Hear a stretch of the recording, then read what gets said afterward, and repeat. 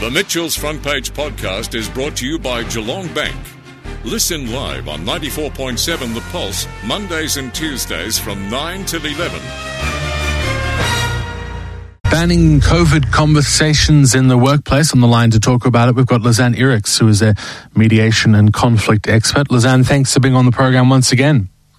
Oh, thanks for having me, Mitchell. It's always a pleasure to talk to you. Thank you. When I arrive here at the station, usually the first thing that people want to talk about is COVID-19, and then it's probably the last thing that people want to talk about as you leave as well. So it's on everyone's minds, particularly with another lockdown here in Victoria. But apparently you're saying some people aren't very happy about this.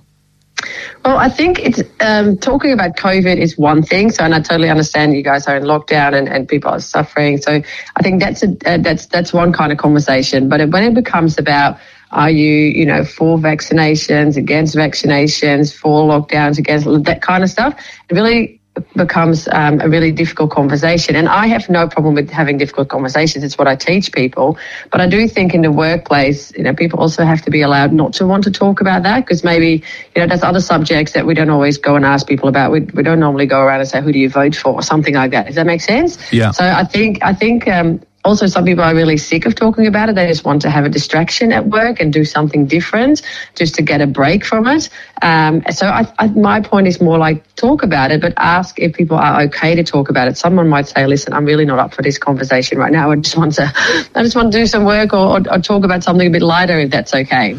And you're dead right, it is probably one of the most polarising issues at the moment. There's people on both sides of the lockdown v opening up argument, and even the vaccination itself is quite a polarising issue, and people will staunchly defend their position on both sides of the argument. So very hard to actually reach, I suppose, a peaceful conclusion to that sort of conversation. Yeah, absolutely. So the question is, do you need to have that with a work colleague or not? With some people in your life, you might need to have this conversation, but with a work colleague, it depends also on your relationship. And so I think a work environment is just a different environment than a family environment. And I have to say, Mitchell, the other day, I'm a mediator, right? And I was at a family dinner and two of my family members started having a conversation and they disagreed. And at one point, I was almost mediating and I was like, it's Saturday night. I feel like I'm at work. Stop it. That's right. You don't get a break on the weekends, do you? No, that's right. But I think it's a good conversation to have, but I just think be careful about it and just make sure that people can feel comfortable at work. It is causing this really nervous and tension kind of undercurrent, and I think that's what you do want to avoid in the workplace. I'm just wondering what your viewpoint might be on having those difficult conversations around, for example, the vaccination, because I've heard that there's some workplaces that are saying to their staff you have to get vaccinated and some people don't want to, for example. I just wonder, is it actually possible to change people's minds simply because there's that much information out there now, both for and against the vaccination, that people have had more than enough time to read all of that information to come to their own conclusion? So is someone coming in saying you should get vaccinated really going to change their perspective? Well, no, probably not in that way, but possibly. I mean, it depends how strongly people feel about it, right? If people feel like, because I think there's, we had anti-vaxxers like a long time ago, and I think those people will be very strong in their stance. But I think with COVID vaccine, it's a little bit different. So some people are not necessarily against vaccination to have their kids vaccinated, for example, but they just have concerns about this vaccine.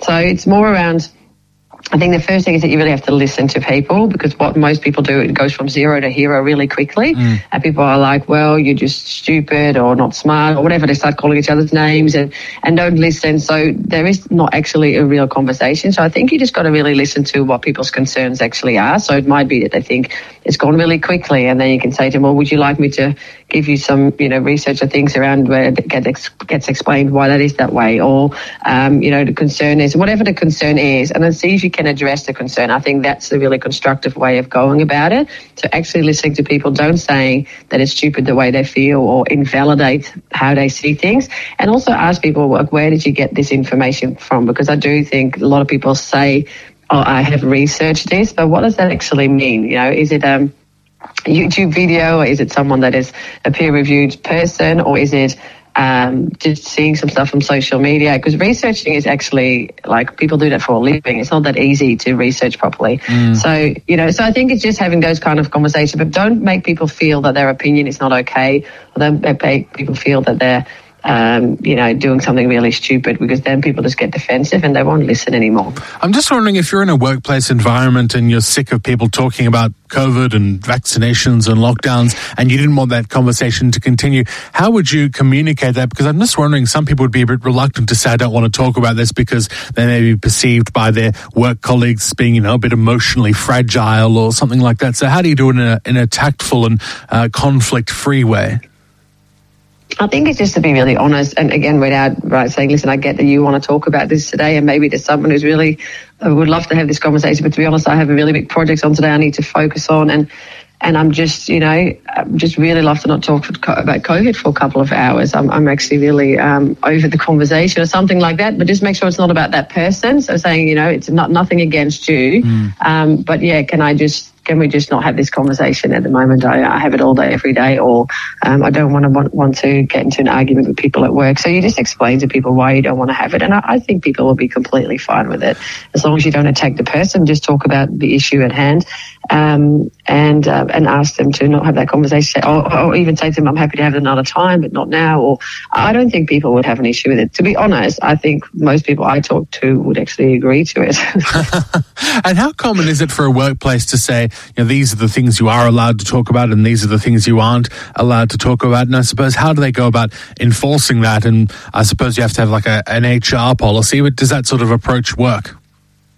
I don't know. I would feel a bit icky about that if a company says you cannot talk about this. I mean, we live in a free world, right? So I don't know. If I would be a company, I wouldn't make it a HR policy not to talk about COVID. But if I would be managing people, I would say, listen, guys, just be mindful of this conversation and how it can make people feel, because maybe someone is in an environment that everyone is for vaccination, they're against, and they just don't want to be judged or whatever it might be, but they do their job really well. Like, it's not necessarily related to their job. So, just make people mindful and encourage people to speak up if they're not comfortable about it. That's what I would do. And I'm just wondering, in your expertise and looking at this, is this more difficult than some of the other subjects that are controversial that come up simply because they may be quite short-lived and they're over quite quickly, whereas COVID has been with us now for, say, 18 months and probably will be around for a lot longer yet, and the idea of lockdowns and vaccinations is probably going to be at least well into next year. So it's something that I think has brought about a lot of fatigue. Is this different to a lot of the other issues that you see that cause conflict? Well, I think people are really have been fearful and things have been uncertain. So definitely, and the world has just changed so rapidly for people. So, and I don't think this is something we have experienced in my lifetime anyway. I mean, I don't know how old you are, Mitchell, but yes. So it is really. So I think that's really different, and I guess. Like I said, I do think it's really important to have difficult conversation, but I think it has to be appropriate for the environment that you're in. Because someone, even if they are not for vaccination or for, like, if you work in an environment, they do their job really well, and you can still have a really good relationship with disagreeing about that, if that makes any sense. Some difficult conversations that I talk to people about having in the workplace, it's really around, okay, you need to have that conversation with that person because it's impacting your relationship, it's impacting how you can do your job. So that's a very different kind of conversation than this one. This is more, this is very, very value based, and I do think it's caused a lot of it's polarized people very much, and I do think it's a very touchy subject, that's for sure. I think the challenge is that some people take disagreement differently. I mean, some people you can disagree and still get along with them quite well, and it's water off a duck's back. Other people, if you disagree with their opinion, they take it very personally and get very, very upset. And I suppose it's not always easy to gauge how they may react ahead of the disagreement. It's only after the fact.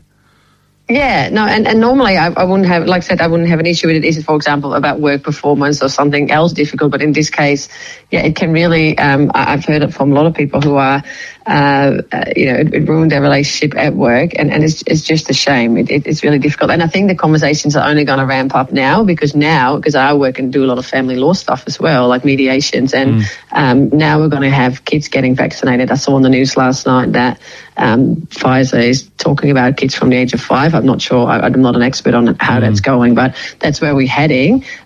So that will change the conversation again, I think, and that will make people quite emotional about it as well, I think. Look, thanks very much for being on the program. Really appreciate it as always, and I'm sure there'll be plenty more issues to talk about in the future relating to conflict and mediation, as you've said. Yeah. Absolutely. Thanks for having me, Mitchell. Have a great day. Lisanne Eriks with us there, who is a mediation and conflict expert. The Mitchell's Front Page podcast is brought to you by Geelong Bank. Listen live on 94.7 The Pulse, Mondays and Tuesdays from 9 till 11. Or search for Mitchell's Front Page on Facebook, Twitter, Instagram, or wherever you get your podcasts.